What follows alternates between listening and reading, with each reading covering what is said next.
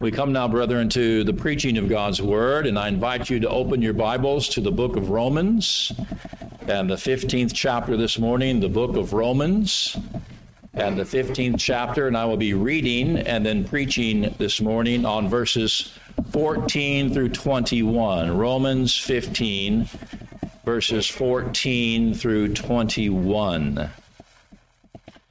I invite you to read along silently as I read aloud this morning. Romans chapter 15, beginning in verse 14. Here Paul writes, I myself am satisfied about you, my brothers, that you yourselves are full of goodness, filled with all knowledge, and able to instruct one another. But on some points I have written to you very boldly by way of reminder, because of the grace given to me by God to be a minister of Christ Jesus to the Gentiles in the priestly service of the gospel of God, so that the offering of the Gentiles may be acceptable, sanctified by the Holy Spirit. In Christ Jesus, then, I have reason to be proud of my work for God. For I will not venture to speak of anything except what Christ has accomplished through me to bring the Gentiles to obedience by word and deed, by the power of signs and wonders, by the power of the Spirit of God. So that from Jerusalem and all the way around to Illyricum I have fulfilled the ministry of the gospel of Christ. Thus I make it my ambition to preach the gospel, not where Christ has already been named, lest I build on someone else's foundation, but as it is written, those who have never been told of him will see, and those who have never heard will understand. Let's pray. Our God and Father, we thank you for this time together this morning in worship of you. We ask that you would enable us by your Spirit to worship you in spirit and in truth. And we now ask for the work of the sovereign Spirit of God in our own hearts, that he would grant us an understanding of this text, that he would be our guide and teacher, that he would show us the meaning of it and help us to make application of it in a wise and profitable way, that you might be glorified and Christ might be honored. So we ask now for that work that only you can do, for we ask these things in Jesus' blessed name. Amen. Brethren, here in the text of Scripture we just read this morning, the Apostle Paul expresses his heart and his hope as a minister to the Gentiles. For Paul's heart and hope were in full alignment, full agreement with the Word of God. Paul was devoted to the task of declaring how Christ is the only true hope of both the Jews and the Gentiles. In fact, as we saw last week when we examined verses 8 through 12 of Romans 15, Paul was eager that all men should know the full extent to which God in his great wisdom had made the gospel plain and accessible, and how God had tailored the saving mission of Christ in such a way that there could be no doubt to the Jews that God had been true to his promises, and there could be no doubt to the Gentiles, who were once spiritual outcasts, that God's mercy had flowed forth to them as well with great abundance. For in the case of the Gentiles especially, God had made his will known even through the pages of the Old Testament, that he would be drawing the Gentiles to saving faith in himself, and that Christ would be establishing his spiritual rule over the Gentiles through his universal church. So as we concluded our sermon in Romans chapter 15 last week, we observed from verse 13 that Paul offered a stirring prayer addressed to God the Father as the God of hope, requesting that his readers might be filled with all the joy and peace that comes through believing in Christ, and that their hope, which was abounding, might be a clear display of the Holy Spirit's power. And now that we come to our sermon text this morning, we see that Paul turns his attention, after praying, to his Gentile readers themselves. And Paul begins to confide in them only as one who deeply loved them could possibly do. In fact, as we go through this section, and especially verses 13 through 17, we see that Paul's heart for them as a God-appointed minister is fully revealed. Paul just unfolds his heart. He reveals his heart. He unveils his heart to them. And what is revealed is a heart that was pleased with them. A heart that was pleased with them, a heart that delighted in the good that God was doing within them. And needless to say, this is one of the reasons why Paul was such an effective minister to and among the Gentiles. For whatever prejudices Paul may have had, whatever prejudices Paul may have experienced and possessed towards the Gentiles before his conversion had now been removed. And what the Spirit of God gave Paul was a heart that saw the Gentiles as God saw them. He saw the Gentiles as God saw them. He had a heart that rejoiced as they grew in the faith. And so as Paul writes to them here in our sermon text, he does not write to them as one who is displeased by them or one who's disturbed by their past or even by their present flaws and imperfections, but he writes to them as one who sees the good that God is doing in them, and he rejoices in that good. And of course, this is what a loving and effective minister does. He sees the good that God is doing in those he serves. This is why those who are under the care of an effective minister respond to them and respond to him as they do, because they know that he is not merely concerned with pointing out their weaknesses and correcting them, but he is quick to see where they are making good progress. He is quick to see where they are growing by the grace of God. He's not hesitant to express the joy he receives from them because, again, his heart is with them and it is for them. That's a significant point to note. His heart is with them and for them.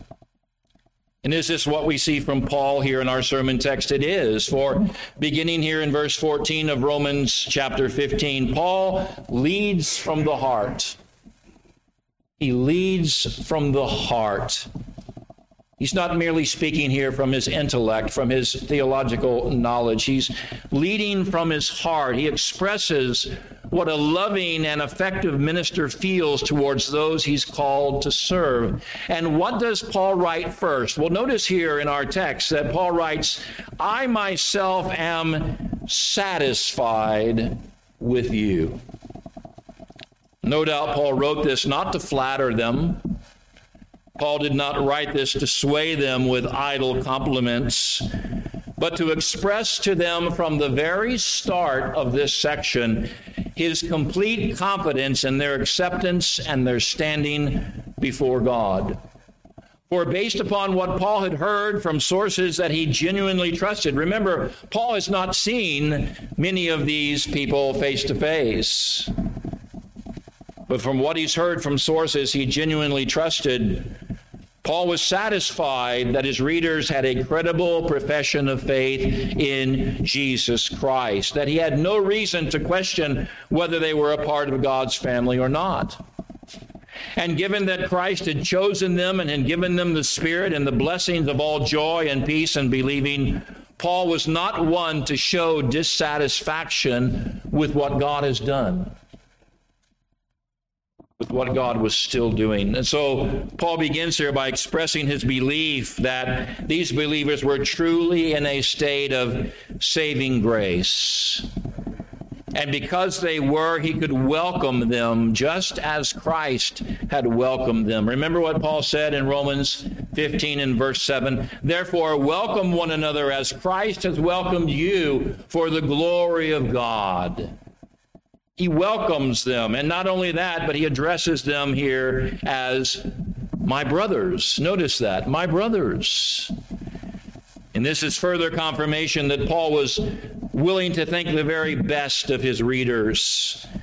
He was willing to embrace them as his spiritual brethren based on what the Spirit had done in them, which in Paul's mind was satisfactory proof of who they were and how they should be received. If the Spirit of God has changed them, Paul reasoned, then who am I to question whether they're my brother or sister in Christ or not? They are my brother or sister in Christ by virtue of the fact that the Spirit has worked in them, that he has transformed them. And yet, not only was Paul willing to speak of himself as being satisfied with his Gentile brethren, but Paul also expresses his willingness here in verse 14 to accept them as being full of goodness, filled with all knowledge, and able to being full of goodness. Even though he said in Romans chapter 7 and verse 8, I know that nothing good dwells within me, that is, within my flesh,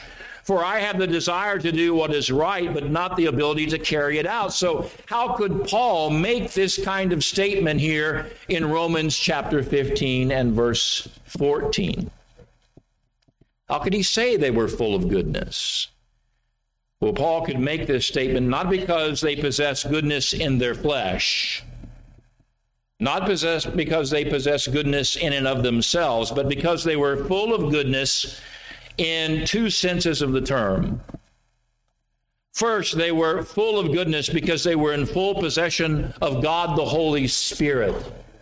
They were in full possession of God the Holy Spirit, who is the source of all goodness. In fact, whatever goodness they had, whatever goodness they possessed because of the Spirit's filling, because of the Spirit's influence. And so we can speak of a believer as being full of goodness in the sense that he or she is the dwelling place of the Holy Spirit, the good Holy Spirit who produces goodness in and through his people. And not because of any inherent goodness that from them is that they put into practice, especially related to their unity, the commands that God had given to them. So the goodness that Paul speaks of here in verse 14 could refer to their willingness to believe good things about one another. Their willingness to believe good things about one another, and their willingness to have and to express goodwill towards one another for Christ's sake. Then not only does Paul recognize the goodness of God that is evident within them, but Paul highlights the fact that they were filled with all knowledge and able to instruct one another. And this also points to the work of the Holy Spirit within them, revealing the truth to them and giving them the ability to minister to one another. For the knowledge that they were filled with was not the knowledge of all things worldly or earthly, but the knowledge of salvation through Jesus Christ. And in that knowledge, the knowledge of things spiritual, they were not only well grounded, but they were capable of instructing or admonishing one another in these same truths. And of course, this is the way that it should be among those who are growing in grace and growing in their dependency upon the Holy Spirit. For every believer is not only admonished to know what they believe in terms of knowledge, but they should also be capable through the Holy Spirit's leading of communicating to others what God has taught to them. And no doubt by commending his readers in this way, Paul was expressing his belief that these believers possessed a good knowledge, a good understanding of what God's saving purposes through Christ are. And Paul felt confident that they could admonish one another in their duties. And yet we should also know that Paul also saw areas in their spiritual life where they needed correction. So on one hand, he can say, because of the Spirit's presence within them, you are full of goodness. On the other hand, he can say with all truth and honesty that there were areas that needed correction. And Paul did not draw back or retreat from his duty to correct them by way of timely scriptural reminders. In fact, throughout this entire letter are timely scriptural reminders of their spiritual duties. And Paul's willingness to be bold with his readers and to remind them of the path that they should be following was also evidence of his true status as a minister of Christ. For a true minister of Christ cannot allow his natural lack of confidence or his tendency to want to please his people to keep him from doing his duty. But he relies upon the Holy Spirit to instruct the people even when he has to be bold about their sin. Paul relied upon the Holy Spirit to give him the boldness that was needed to address the spiritual needs of those whom he was called to serve. Furthermore, his boldness before God and men is rooted in the knowledge that he has an assignment from God. Paul had an assignment of God. He knew that, and he knew that he would be held responsible for fulfilling that assignment. And it is in this sense that Paul is speaking of here. It is his sense of service and stewardship before God that Paul speaks of here. And he speaks with stronger force than he does in other places, because this influence, this burden that he has, is a strong influence of his life. And his desire is that his people would be accepted by God. He knew that God would be his ultimate judge and their ultimate judge as well. And did the Apostle Paul see his ministerial service as something that he would be required to present to God? Did Paul see his ministerial service as something that he would be accountable for? Yes, he did. For Paul was keenly aware that he had been a recipient of God's grace and that what he was offering to God was nothing less than priestly service. But I find this amazing that Paul refers to himself as a priest in this sense, and that he was giving priestly service. For Paul wrote here in verses 15 and 16 of Romans 15, that he felt bound to remind them of these things because of the grace given to him by God to be a minister of Christ Jesus to the Gentiles in the priestly service of the gospel of God, so that the offering of the Gentiles may be acceptable, sanctified by the Holy Spirit.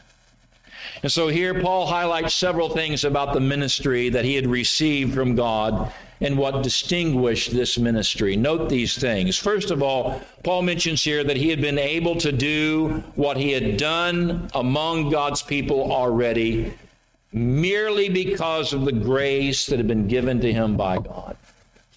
It was grace that enabled Paul to do what he did. It was grace that equipped Paul to serve the way that he had done.